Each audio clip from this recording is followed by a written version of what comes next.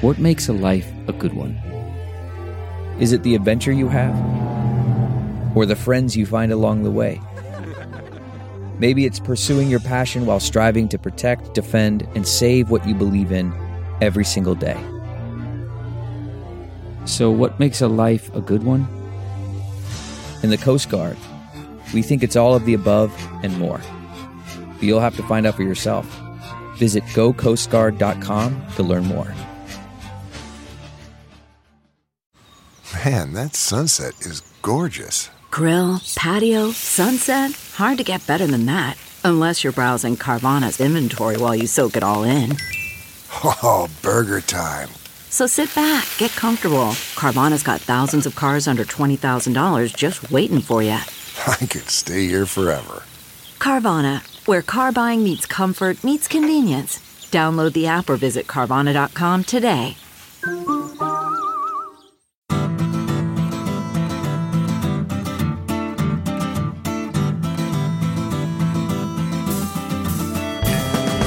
Welcome to the Sinica Podcast, a weekly discussion of current affairs in China, produced in partnership with SupChina. SupChina is simply the best way to keep on top of all the important news coming out of China, especially if you subscribe to our daily email newsletter, SupChina Access. And visit supchina.com to check out our wide range of reported pieces, our op-eds, videos, and of course our podcasts. It's a feast of business, political, and cultural news about a nation that is reshaping the world. I'm Kaiser Kuo, coming to you today from Chapel Hill, North Carolina. Joining me from Nashville, Tennessee is Jeremy Goldkorn, who starts each day by looking at himself in the mirror and saying,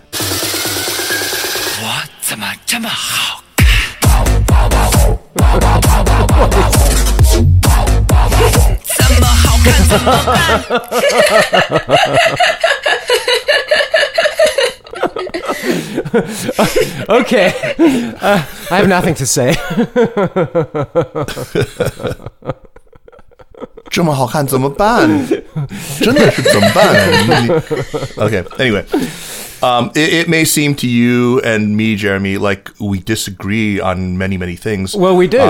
We do, yes. I mean, so like I said, like it seems to you and me that we disagree. And yet, to my surprise, despite my sometimes seeing you as the archetypal hostile foreign force, you still get attacked for being some kind of a panda hugger online fairly frequently. And doubtless to your surprise, despite your seeing me as someone who's just often who's a panda hugger, sympathetic to an undeserving Chinese leadership, there are people out there who still pillory me as some kind of enemy of the PRC, as a hostile foreign force. It's bizarre. I know, it's amazing. And I mean, sometimes I get attacked for being both on the same day. Well, we are certainly not alone in this, and neither of us has really had it that bad, all things considered. I do feel like there's, still room in the conversation about China for people who can condemn the atrocities in Xinjiang without clamoring for regime change. But I do worry that space is shrinking. Anyway, our guest today, though, is somebody who's gotten it pretty bad from both sides, more viciously from the really ardent Chinese nationalists, but also from people on the other side. Jiayang Fan is a staff writer for The New Yorker and has been a guest on the program twice previously, as well as appearing on our sister show, New Voices. In a recent issue of the magazine, she published a heartbreaking, courageously candid, beautifully written piece called How My Mother and I Became Chinese Propaganda. It weaves together personal history and public controversy, all against the agonizing backdrop of her desperate efforts to save the life of her mother, who for 6 years has been bedridden, paralyzed, and on a ventilator, more recently due to the neurodegenerative disease ALS, and was suddenly and very seriously endangered by the COVID-19 outbreak. Jiayang, it is such a powerful piece, and congratulations. Welcome back to Sinica. It is wonderful to be back. As you guys both know, it is a pleasure to chat with you offline, and it is an honor to be able to talk to you in a public forum. So very happy to be here. All right. Well, thank you, Jiayang. It's hard for me to imagine myself writing anything like what you've written, something so candid about such deeply personal things about your family. And you may not be typical, but I tend to think that Chinese people usually are even more shy about things in their families and in their personal experiences than Westerners tend to be. Particularly Americans, of course, who'll meet you on a plane for 2 minutes and then tell you about their divorce and, their colorectal cancer. But anyway, can you talk about your decision to write this and publish it? Sure. I'm grateful that you liked the piece. I know that you were one of the wonderfully compassionate voices who reached out to me when I was going through these attacks back in April. But I have to admit that even now, even after the piece has come out and my life is very open out there for the world to examine, I feel no small amount of trepidation about what I have done, and the ambivalence, I think, that lingers in me about the moral choice that I've made is something I am wrestling with and will continue to wrestle with. I think about writing itself sometimes as an inevitable act of betrayal, and writing about my mother, such an intensely private person for so much of her life, is perhaps my greatest betrayal of her. But I also want to believe that it is the only tribute worthy of her. And that contradiction is what I will, I think, be mired in for the rest of my life. Was there an intention to kind of achieve catharsis with this? Is that part of what you were thinking? Is that part of what drove you? I can only imagine that it would have been kind of cathartic. I wanted to believe that writing about it would be cathartic, and in some sense it has been. One of the most difficult parts of writing the piece was going through those Twitter threads for the fact checker, to find for them those screenshots of what had been said about me. As you know, the New Yorker is famously fastidious in its fact checking, so that required me to read through all the vitriol, death to your mother. Yeah, yes, and one of the reasons I procrastinated so long in writing the piece was doing that. Going through those threads for the first time in the writing process was really emotionally difficult for me.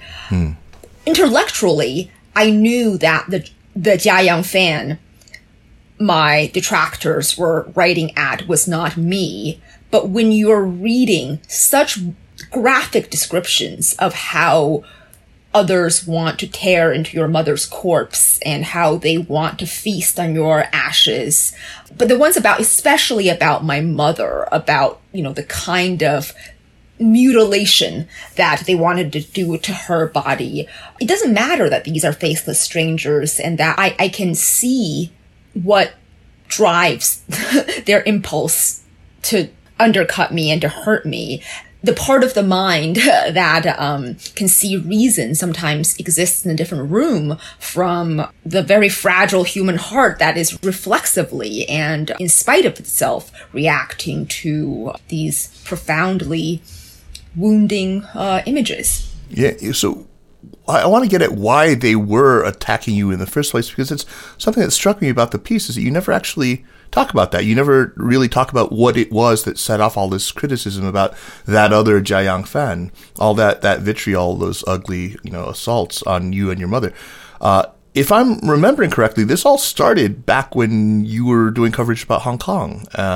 And it struck me then as really odd because I think what you actually said and, what you were reporting and the experiences that you were talking about on Twitter actually supported certain ideas that mainlanders who were critical of the protests had been trying to push all along. One of the great ironies, I'm so glad that you were pointing this out, and that is actually an aspect of everything that has followed that has been so confusing. And let's be explicit about what it is that I'm talking about here.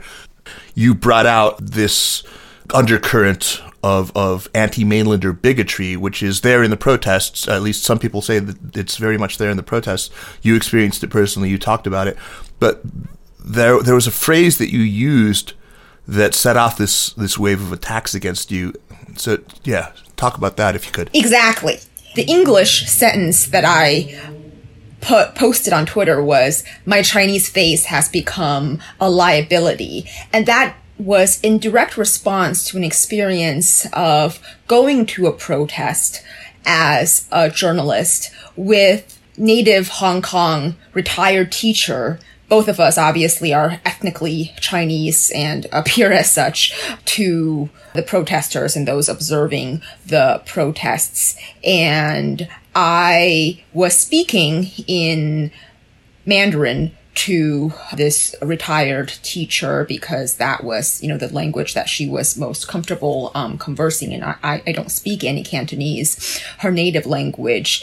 And overhearing that I was speaking Mandarin, and coupled with the fact that I am Chinese and have a Chinese appearance, I became a person of suspicion and was publicly questioned, and it kind of grew into this attack on whether I was an interloper and whether I was justified in attending the protest.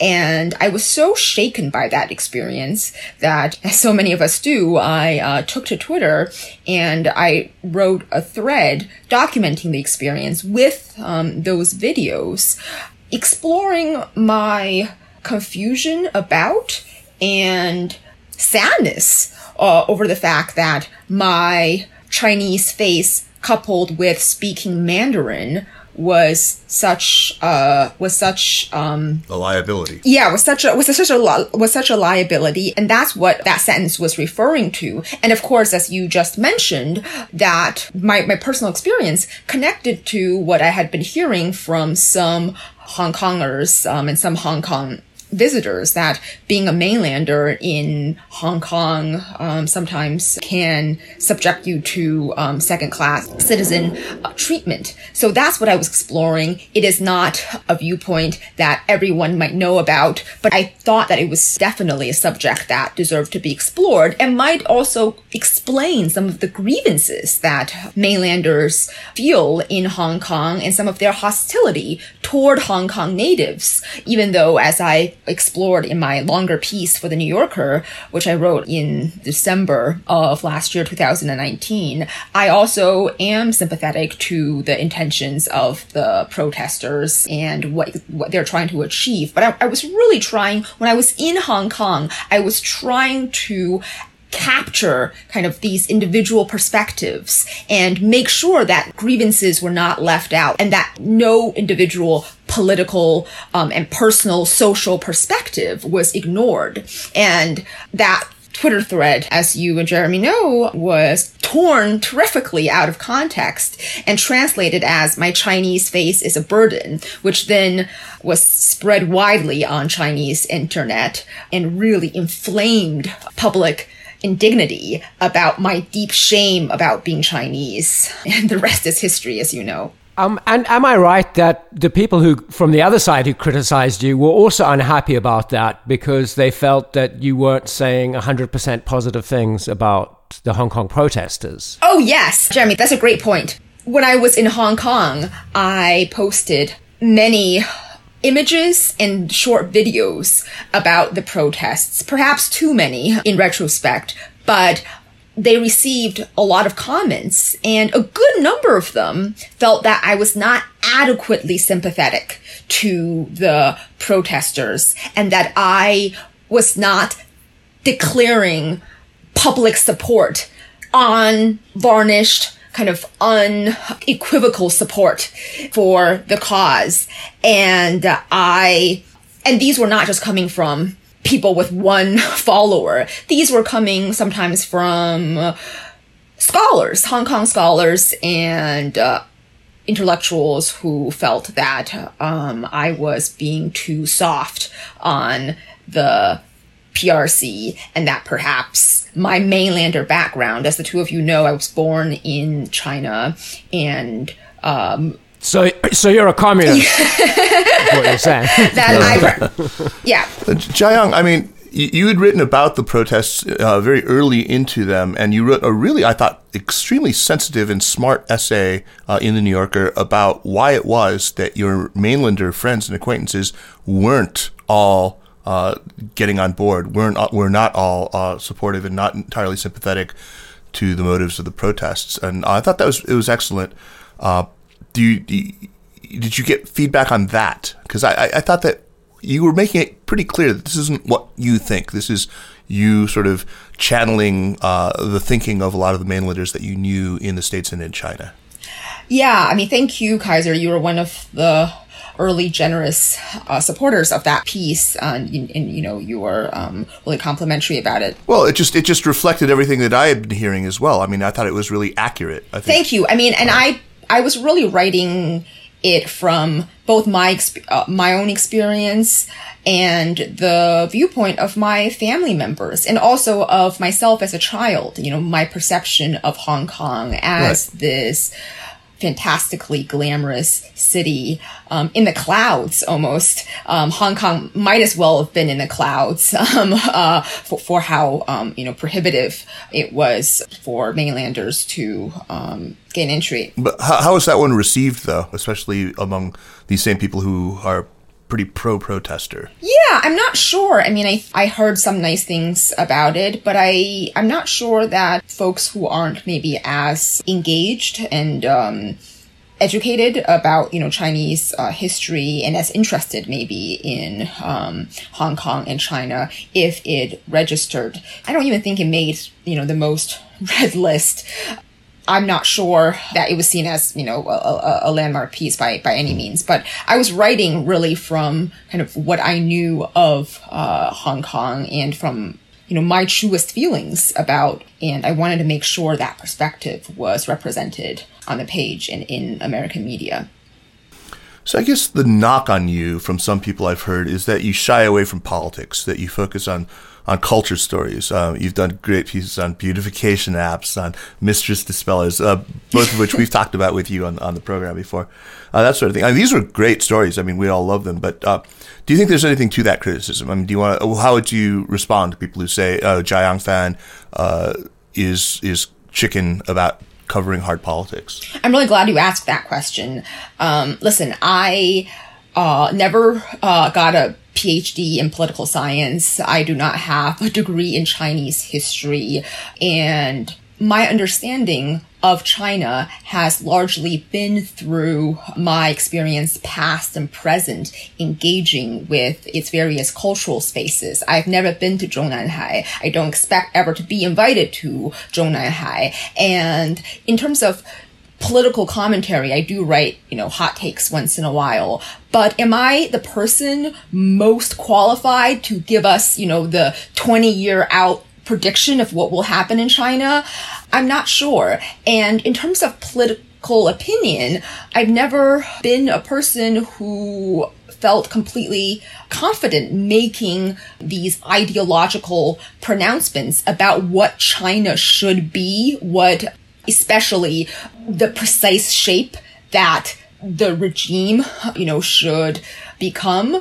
So I want to deliver insights in spaces that I have confidence in being able to report on. So I think that's why I've been attracted to the stories that I have been. And politics, there are so many political scientists and political reporters, I think, better positioned and more qualified to weigh in on those subjects. As you both know, culture in China is political. I mean, whether it's the mistress dispellers or these beautification apps, in my exploration of them as what they represent about China, the conversation is necessarily one that engages in the political nature of Chinese society. Yeah, for sure. So that's never left out of the conversation. And of course, other detractors have often lamented the fact that I make everything political, right? Like,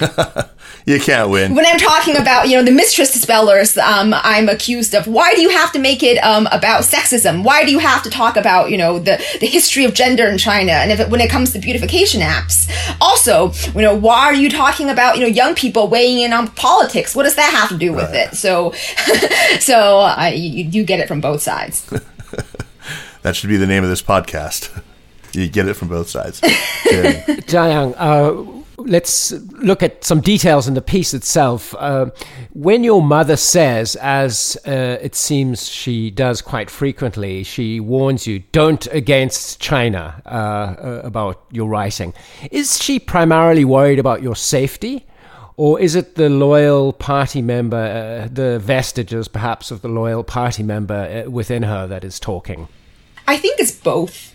And I think those two impulses are connected. My mother was a party member before she left China in 1992, and not one who was in name only. She is a third-generation Communist Party member. She has taken great pride her entire life up until the present in her party membership and in the birth and persistence of Communist China. She is a great proponent of the regime, even if she has not reckoned with its history and perhaps remains in denial about much of its history and the ramifications of many of the policies that has harmed, other parts of my family. But my mother says, do not against China for me.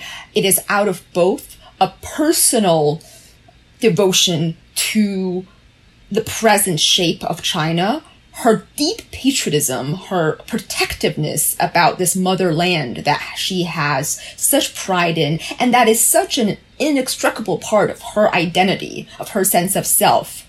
And also the very practical concern for my safety. If I were to go to Hong Kong or the mainland, she is very aware of the power of the party and of its distaste for its distractors, and she does not want to lose her only daughter, and she does not want harm to come to her only daughter. And I think those are connected in her great reverence for hierarchy. I mean, that's something I talk about in the piece. It's that she feels that this is the existing system, and who is she and who am I to question it, and who am I to be a troublemaker, her favorite word.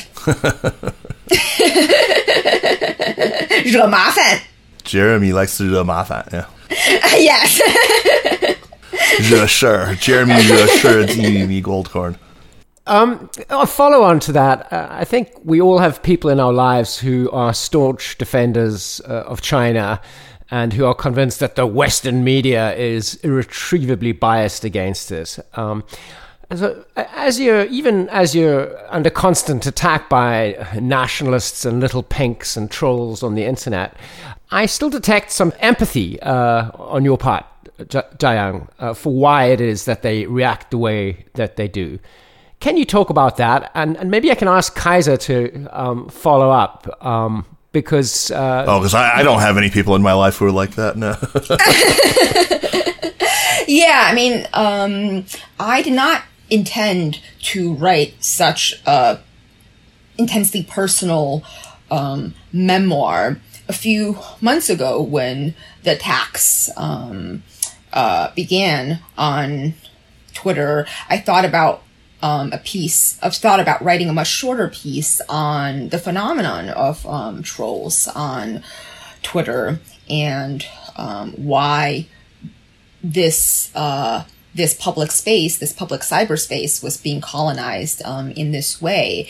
And I remember we talked about that back in April. Remember? Exactly. I remember calling you. And I was surprised when I saw this piece come out. I thought it was that, and they just sat on it for a long time. And I was like, oh my God, this is like... I know. And just, I'm sure your listeners are too smart, not to know this already, but writers do not write their headlines. So I think the piece, the title of the piece is, how my mother and I, became, Chinese propaganda. I'm not sure if, that's the title I would have chosen for the piece. I mean, I'm not, obviously, I'm not saying that's not part of the piece, but that. Next time, just send a text message to your sub-editor that says, "Don't against China."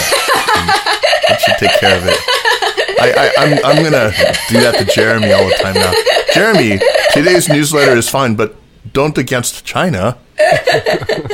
Yeah, but going back to, Jeremy's question, when I thought about the phenomenon of trolls, it was very important to me that even if they were wishing for my death and hoping that I would, choke on the ashes of my mother, that I could not dehumanize them the way that they sometimes do their subjects. And that made me think of what fueled this fury that they were unleashing. And it made me think about the intensity of the love, which is the other side of hate and contempt. And it made me think of my mother, the person that I love the most in my life, and her absolutely unequivocal, undiluted love for this country, for which her father almost gave his life. And it made me think that were my mother in China today, had she led a parallel life, and had she never gone to the US, and the story of this traitorous, ethnically Chinese reporter who is defaming the motherland for a living, what her reaction would be living in China. And maybe, my mother is too private, I think, and maybe too technologically incompetent to be signing up for Twitter and telling me off. But I think that she would share in the feelings of many of my trolls. And that was very, very informative to me. And as I write in the piece, I think what separates those wishing my mother to die from my mother, I think that there's much more similarity than difference. And I think behind the vitriol is this fierce attachment to communist China as a part of individual identity of so many Chinese. And although I might think of their death wishes as an attack, to them, it is a defense born out of deep love and fealty to this place that has birthed them and to their conception of self. Jiayang, why do you use the phrase communist China? I'm curious about that. Why do you say communist China instead of China? Because I think probably because of my mother and my grandfather have always said there would be no China without Chinese communists. So for them, communist China is... but there's no word in Chinese for communist China. Nobody says 共产中国. No, but 共产, but I think the idea of, 就是共产党的 I think, 中共, that means the to them it's中共is, the Chinese Communist Party. Chinese Communist Party, right. But, I think to them it's almost indistinguishable. And I think that's really important to point out maybe, to some of our Western, listeners that, I think, for many of my family members, China, China was built by the modern China, 解放后. Think about the context of liberation, right? Before there was no real China. Before 49, in my mother's mind, it was madness. And, the communists came, they conquered, they liberated, and China is, the great gift of the communists to the people of China. So when I say communist China, it's my mother's and when I was growing up, maybe I'm wandering a little bit here. I grew up in an army compound, and everywhere the non-communists, the people who the Chongqing natives, they were 地方人, they were the locals, right? And there was this sense of superiority that the only other fellow party members, those were real. Those were our people. And 地方人 were kind of, they were 老百姓, they were the masses. And I was 8 when I left, but it was only after I left that I queried my sense of superiority, the party was our family, and 地方人, the non-party members were outsiders. So I'm sorry. So that's a long way of answering your question to communist China. I mean, I felt that there when I was 8. China. Okay, I mean, so you used it in a very different sense than most people who now use that word. Use it as a sort of a deliberate evocation of the Cold War. To distinguish it from, free China or whatever. Right. Anyway, I thought it was sort of curious coming out of your mouth. Right. Anyway, I mean, Jeremy, you were asking earlier about, these people in our lives and how we can have that empathy. I mean, look, it's easy to see, a lot of mainlanders today is extremely thin-skinned and hypersensitive and just unwilling to take any kind of criticism at just overreacting to the slightest perceived insults. And I totally get why it looks that way. I would just urge people to think about how, for a whole bunch of reasons, including, I mean, I don't mean to downplay the constant fanning of this through patriotic education, but there is this remembered, whether organically or otherwise, remembered sense of humiliation. And it's there. This isn't particular to the Chinese communists. We have to remember, Chiang Kai-shek wrote, avenge humiliation in his diary every day. This is something that a lot of Chinese people up until the current generation have sort of personally felt. Yes, I mean, it has a certain recency, and this time period has been particularly so. I mean, I feel like they feel subjected to, whether we see it or not, to a lot of indignities, usually at the hands of America and America's very powerful media, and that they would take it out on somebody like Jiayang is horrible, but not surprising, because there's a special vitriol that Chinese nationalists reserve for people who they think of as race traitors, as hanjian. Well put. Mm-hmm. Yeah. So tell me about your experience as being thought of as a race traitor. I mean, that's a horrible thing to be. I mean, I'll get in fistfights for people who call me a banana or things like that. But I mean, God, to be called a hanjian. Right. I think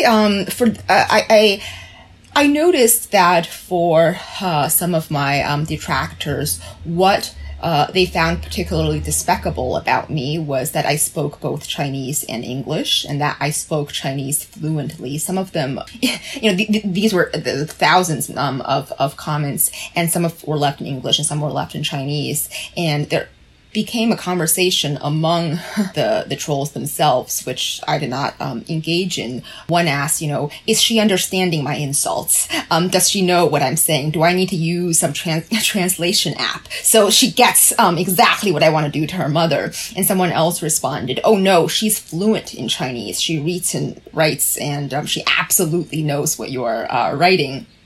And I thought that was actually a bit amusing. And that only, I think, in their minds, compounded the intensity of my betrayal. That if I were a second or third generation Chinese American, my actions could almost be not exactly forgiven, but their evil could be explained away a little bit by ignorance. But the fact that I was born into absolute awareness of my Chineseness and what they perceive as my later rejection of it, I think is what makes me the most despicable. And hanjian is a term that I was familiar with as a child. You couldn't, there were few things worse than being a hanjian. And race traitor, it's so funny, even when you say it, to me that doesn't even have the same, I don't react quite viscerally, as viscerally to race traitor. Right. It loses some of its, edge in English. But hanjian, every single time someone even says that term, a little bit of me shivers inside, because I have a emotional reaction to it. And also 二鬼子 as I'm sure you've heard, and 假洋人, 假洋人, a fake American, a fake Westerner. And this idea that, some of the language that they use is really, not fit for, public consumption, but that I am allowing myself to be raped by Americans, that I'm selling myself, I'm prostituting myself to Americans for fame and fortune. And That's yes. what you do when you really want fortune. You become a reporter, right? Right. Right. But I think that explains the very nature of the rage. And that's why I'm so much worse than just an American. I mean, than just, someone who, someone like Jeremy. At least, there's a reason for what he does. But I think for many, Chinese nationals, what I have done is beyond reason. What they perceive as my rejection of my Chineseness. There are a lot of people I know who roll their eyes whenever someone brings up the idea of 面子 or face. And in fact, I myself think it's often used in a similar way to 关系, to sort of orientalize things that are going on in Chinese society and to make Chinese people seem very different. And I think some of the time that's very true. I mean, sometimes losing face feels exactly the same to a Westerner as it does to a Chinese person. It's a combination of embarrassment and shame and some other emotions. But there are plenty of Chinese people who are quite bicultural, who would insist that the concept of 面子 is actually really different from pride, shame, honor, dignity, what have you. You deploy 面子 and make it actually quite a central part of your story about your mother and the humble profession she had to take up after coming to the States, and your father leaving, about your mother's and other relatives' reactions to the criticism of you on social media. Could you talk about that a little bit? Yeah, I think losing face in English, even though it is roughly correspondent to losing 面子, is something that in the West, it has a different gravity than the Chinese 面子. And I really remember 面子 as roughly kind of equivalent to my earliest conception of self. Like, who are you without your 面子? So, and I think that has to do with this different idea of identity in the West and in China. In the US, where I've spent now most of my life since the age of 8, identity is something that intrinsically belongs to you. That is not to say that other people cannot affect your self-confidence and hurt your ego, but that you have ownership roughly over your identity, and you take possession of it, and you have control over, your sense of self. But which is not to at all detract from the complexity of the self and how, it is constantly in flux with the greater society. But in China, your identity is something almost bestowed upon you by other people's perception of you. That is quite a generalization, and I'm not sure every Chinese person would conform to this, but at least for my mother and for many of her generation, and I think for many today, it is the external perception that comprises your identity. And that's why losing 面子 is not just about losing face, like you're losing kind of, this thing that you're wearing on your face and that, you can just sort of take it off, and it's, it's inconvenient. But that when you lose 面子, you lose yourself. And for my mother, I remember how devastating it was for her when she thought that others spoke ill of us. In a way that I think an American psychologist, I imagine being a therapist chair and being told, well, who cares what other people think? It's what you think of yourself that matters. Your self-esteem comes from within. But imagine, in China, in 80s, early 90s China, there was no language to bring about that other reality. So the national psyche was my mother's personal psychology, I think, that your 面子 was what you are. And I'm so glad you bring it up, Jeremy, because I've been so gratified by many of the responses I've received to the piece, but so many Chinese Americans and Chinese have said, I particularly felt really seen in your description of mianzi. And I've spent so much of my life trying to explain to my American friends this difference between face and mianzi, and they don't get it. And in your piece, I felt like it was explored in a way that, really accords with my understanding of it and why actually I've struggled with my own parents so much of my life. And that was incredibly rewarding for me as a writer to read as a response to the piece. Speaking of responses, aside from those people, how was the piece received, both here and in China? And have you talked to your mother about it? And what about relatives back in China?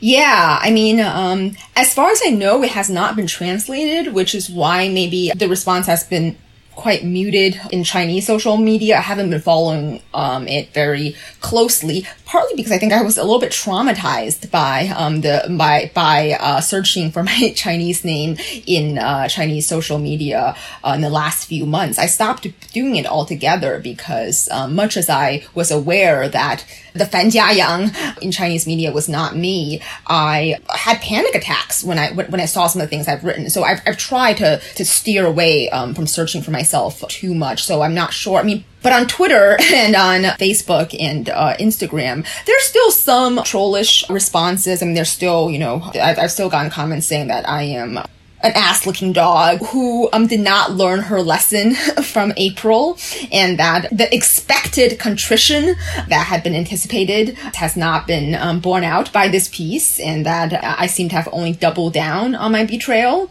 The vast majority of Chinese Americans have written to me to say that they see aspects of themselves and their family in this story, and I cannot emphasize how just incredibly touched I was, because especially for mianzi, for privacy, right? Like, this is something, what I've done is really taboo here. And so many of them, I mean, and I thought about, some of the responses I received were these essays of, like intergenerational personal history of, grandparents, parents, the menial labor that their parents had to do, the fact that, their parents never talk about it, and, that they've lived with this all their life.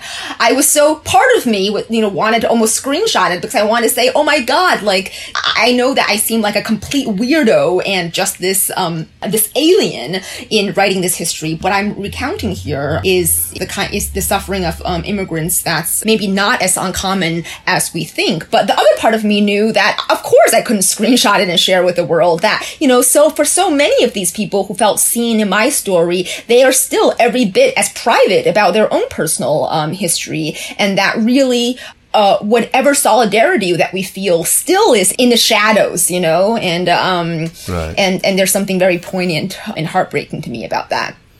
It's got to go a long way toward making you feel a little bit better about all the trolls. But there was one bit in your piece that it really hit me. Your mom actually called you a traitor after finding your diary and reading what you had written about her, about your relationship. What was it that was so offensive about what you had written? Right. That theme of betrayal keeps coming up in this conversation. Right. I think as I write in the piece, I was, educated the first 2 years in grade school in China, and you have to understand that stories in China, at least, this is early 90s China, stories on the radio, on TV, in books, in my first grade primers, it is cast in terms of heroes and villains, and that informs my mother's fundamental understanding of the world. When she watches a movie, 5 minutes into it, she will say, who's the good guy? Who's the bad guy? Literally in those terms, right? So, and that is not just, about movies. That is about her fundamental understanding of the world. Like, it's very black and white. It's very absolutist. There are good people and there are bad people, and we need to make that. Well, that's how I am about Twitter. Do you have a list? Do you have a secret list, Kaiser?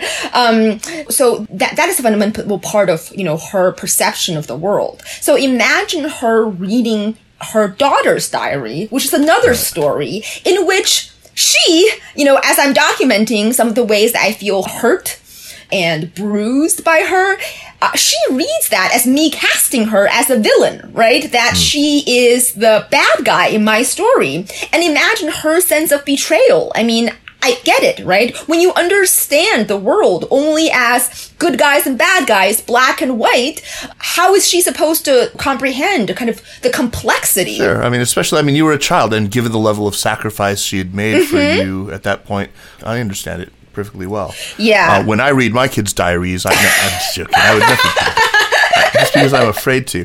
Right, yeah. I'm afraid to read, things that are written about me that are horrible, and somehow Jeremy has grown this skin of a rhinoceros. It's something I've always admired about you, Jeremy. And maybe, you could give us some pointers, because I think Jiayang and I both take it a little more personally than you do. You'll just wade into combat pretty ferociously when you do decide to fight, and then you can it just rolls off your back. Yeah. Well, I think, firstly, I didn't grow up in America, where part of the culture, popularity is almost the most important thing. If you think of the classic American high school movie or university movie, being popular is the most important goal. And I grew up in a rather different culture, so that helps. It also helps that I'm a privileged white male, so I get attacked a lot less, and I grew up with a sense of confidence that I'm always right, that a lot of other people don't have. I think that's probably it, actually. Really? Just privilege and foreignness. I mean, I also, like you, Kaiser, I also have great admiration for not only for Jeremy's, the leathery nature of his skin, but also for his conviction and passion and compassion. And what I see in that is just such a firm sense of self, which I don't possess. I think self-doubt is as much my country as uncertainty, which I write in the piece. And that is something that I still live with. And that is, I think, just fundamentally kind of the lens through which I perceive the world, right? On Twitter, I'm accused many times, among the many things that I am, a traitor to China, a mole in a US publication, someone who is perhaps trying to have it both ways. And I think most curiously, some say that I seem to think of myself as superior to everyone else. I don't know if that's your guys' perception of kind of what. Oh, definitely. of my persona on Twitter, which, to be honest, is just so much vapid Chinese food commentary. I mean, and bubble tea critiques, right? And just for the record, Jiayang had to pause this podcast to go get her bubble tea at the beginning. Oh no! So that part of it is true. I'm actually the bubble tea Asian that everybody that everybody accuses me of being, but I find that the sense that I must have just such a firm sense of my superiority to be so curious, because I think if there was a defining trait, it is of the sense of like profound doubt about well, you know what, it's not only is it because of your Asianness, and there's this expectation of a kind of retiring and deferential attitude that you're not somehow allowed to be, but it's also gendered, really very, very heavily gendered, right? Absolutely. I mean, I should also add that I have never been attacked in anything remotely like the terms that you have, Jiayang, and I don't think it would just roll off me like water off a duck's back. I think I would find I think we should do an experiment. It'll probably happen one of these days. But no, you say something really outrageous. There is absolutely a gendered aspect to this. I first noticed this way back when I was running my old website, danwei.org, and we never had comments at the beginning. It started out as a blog, and blogs typically had comments, and then we opened the comments, and they tended to be these very geeky discussions of like, oh, you translated that Chinese word wrong, or actually it wasn't Nanfang Zhoumo who printed that, it was somebody else. And then when we had our first female staffer, when the company was a little bit bigger, Alice Liu, who's been on the show, and she started writing regularly, suddenly the tone of the comments changed, and we'd get these really nasty comments. So that's, I think, something very important to bear in mind. The internet breeds misogynist incels. And I think Chinese incels are probably even more frustrated than their American or Western counterparts by various things in their life.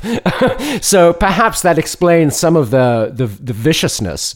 Yeah. Worst gender imbalance in China. I mean, there's certainly, I think that's been commented upon. I think you're exactly right, Jeremy, that the Chinese version is even more intense there than their American counterparts. I mean, so many of the attacks, are about my spinsterhood, even though I've never posted anything about my, romantic relationships, about, even about my like sexual kind of identity in any way. But there's this sense that I'm too old, too ugly, too just embittered, maybe because I've never gotten attention from.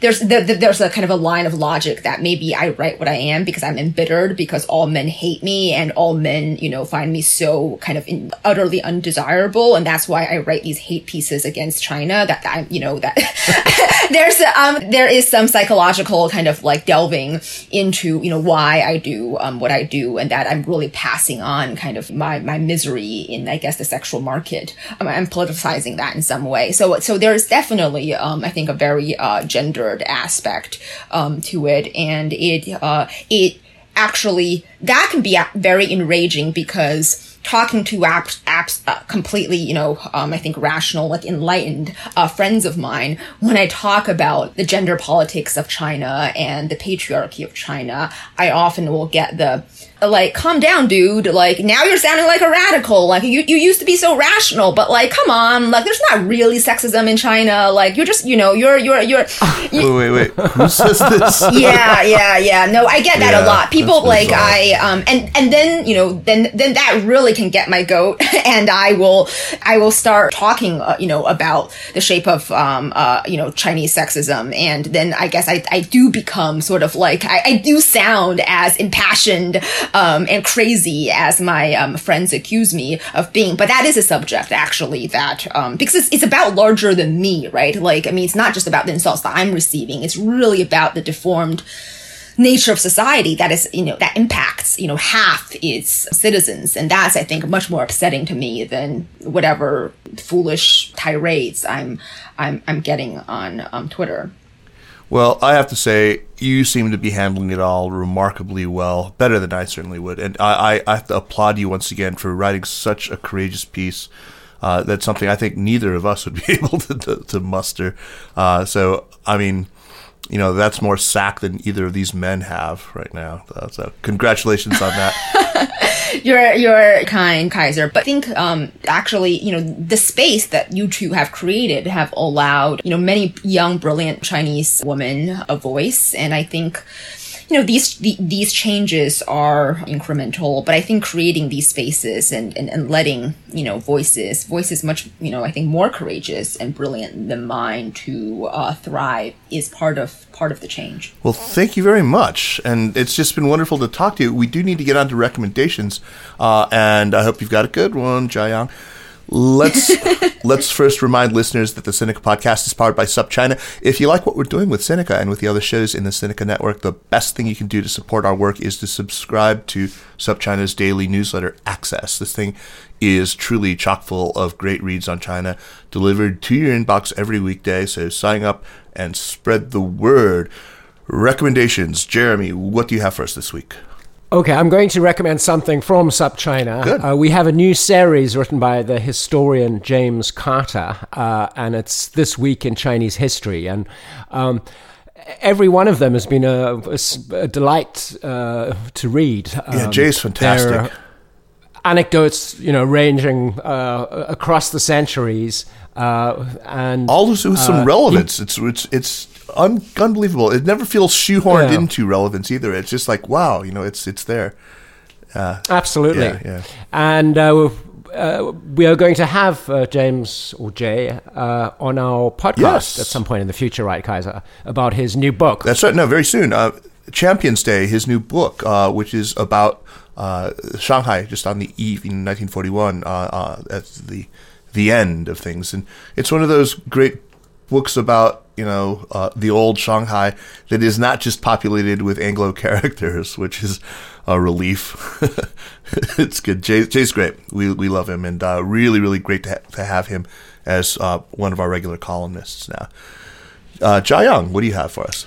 Right. So I have a recommendation that's pretty far away from China and I think Chinese American space.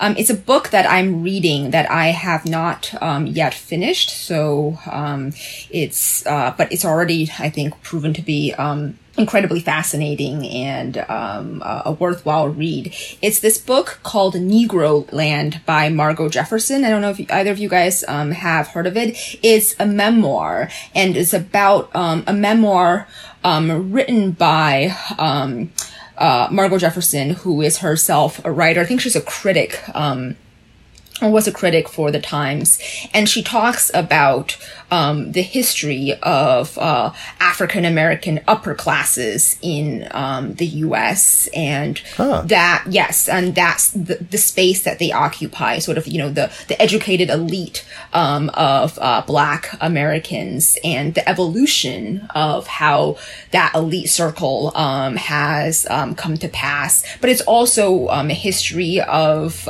dating back to the slave trade to the U.S. And I think it's a great meditation on caste and hierarchy, and even an examination of kind of the human necessity to kind of make sense of the world through hierarchy, which is something I think the Chinese are very familiar with, and it's also, I think, a great history about America and about race history in America, and I think even though I think the book, it's not a new book, it's been out for a while now, but I think it's a fitting book for the moment, and I particularly wanted to read it because memoirs, my piece is a piece. It is very, it's very personal. I've always been suspicious of the genre because it seems awfully narcissistic. Like, who are you? I mean, especially if you're not famous, who are you to write about yourself? Do you think you're so important that you deserve 10,000 words or the space of an entire book? Yes, yes, I do. Hey, Jiayang, I don't know if you've seen, but Isabel Wilkerson has a new book out called Caste. Caste. That's on my reading list as well. But I've been thinking sort of about like memoir and who deserves to have their stories told, and I think the best memoirs really use the self as an instrument to illuminate the world, and the voice is only the personal story is really only a tool in telling us about the bigger world that we live in and giving us a sense, a more insightful sense of reality. So, sure. Yeah.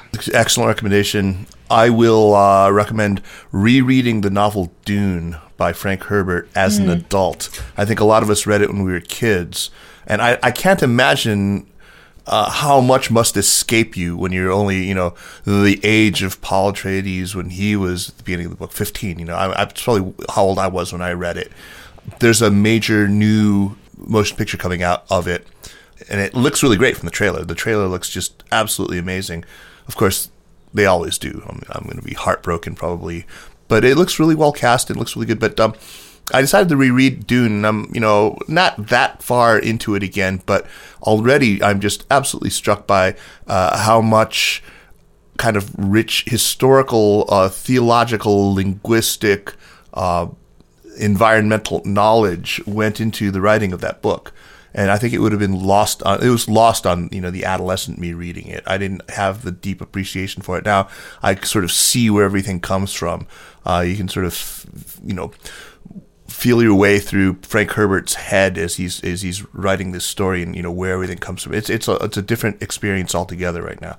So I imagine there's legions of people rereading it right now anyway in anticipation of the movie in December. But check it out. Thanks, Jiayang. Thank you. It's always such a pleasure talking to you guys. And the best part of, being, it's a good podcast when you just wish it didn't have to end, and you feel like you could continue talking to these people forever, which is how I feel about you guys. So really thank you for having me on, and for these conversations that you guys host every week. I think, Jiayang, we're only going to have you on in the future. You say such nice things about us. I don't know. It'll really be a makes us feel a lot better about it. Okay, so we'll see you next week then. All right. Thank you. Yeah, thank you. It's great to talk to you as always. So we'll see you soon, Jiayang, and congrats once again. The Sinica podcast is powered by SupChina and is a proud part of the Sinica Network. Our show is produced by Kaiser Guo and Jeremy Goldkorn with editing help by Jason McRonald. Drop us an email at sinica@supchina.com, follow us on Twitter or on Facebook at SupChina News, and make sure to check out our other podcasts in the Sinica Network. Thank you for listening. We will see you next week. Take care.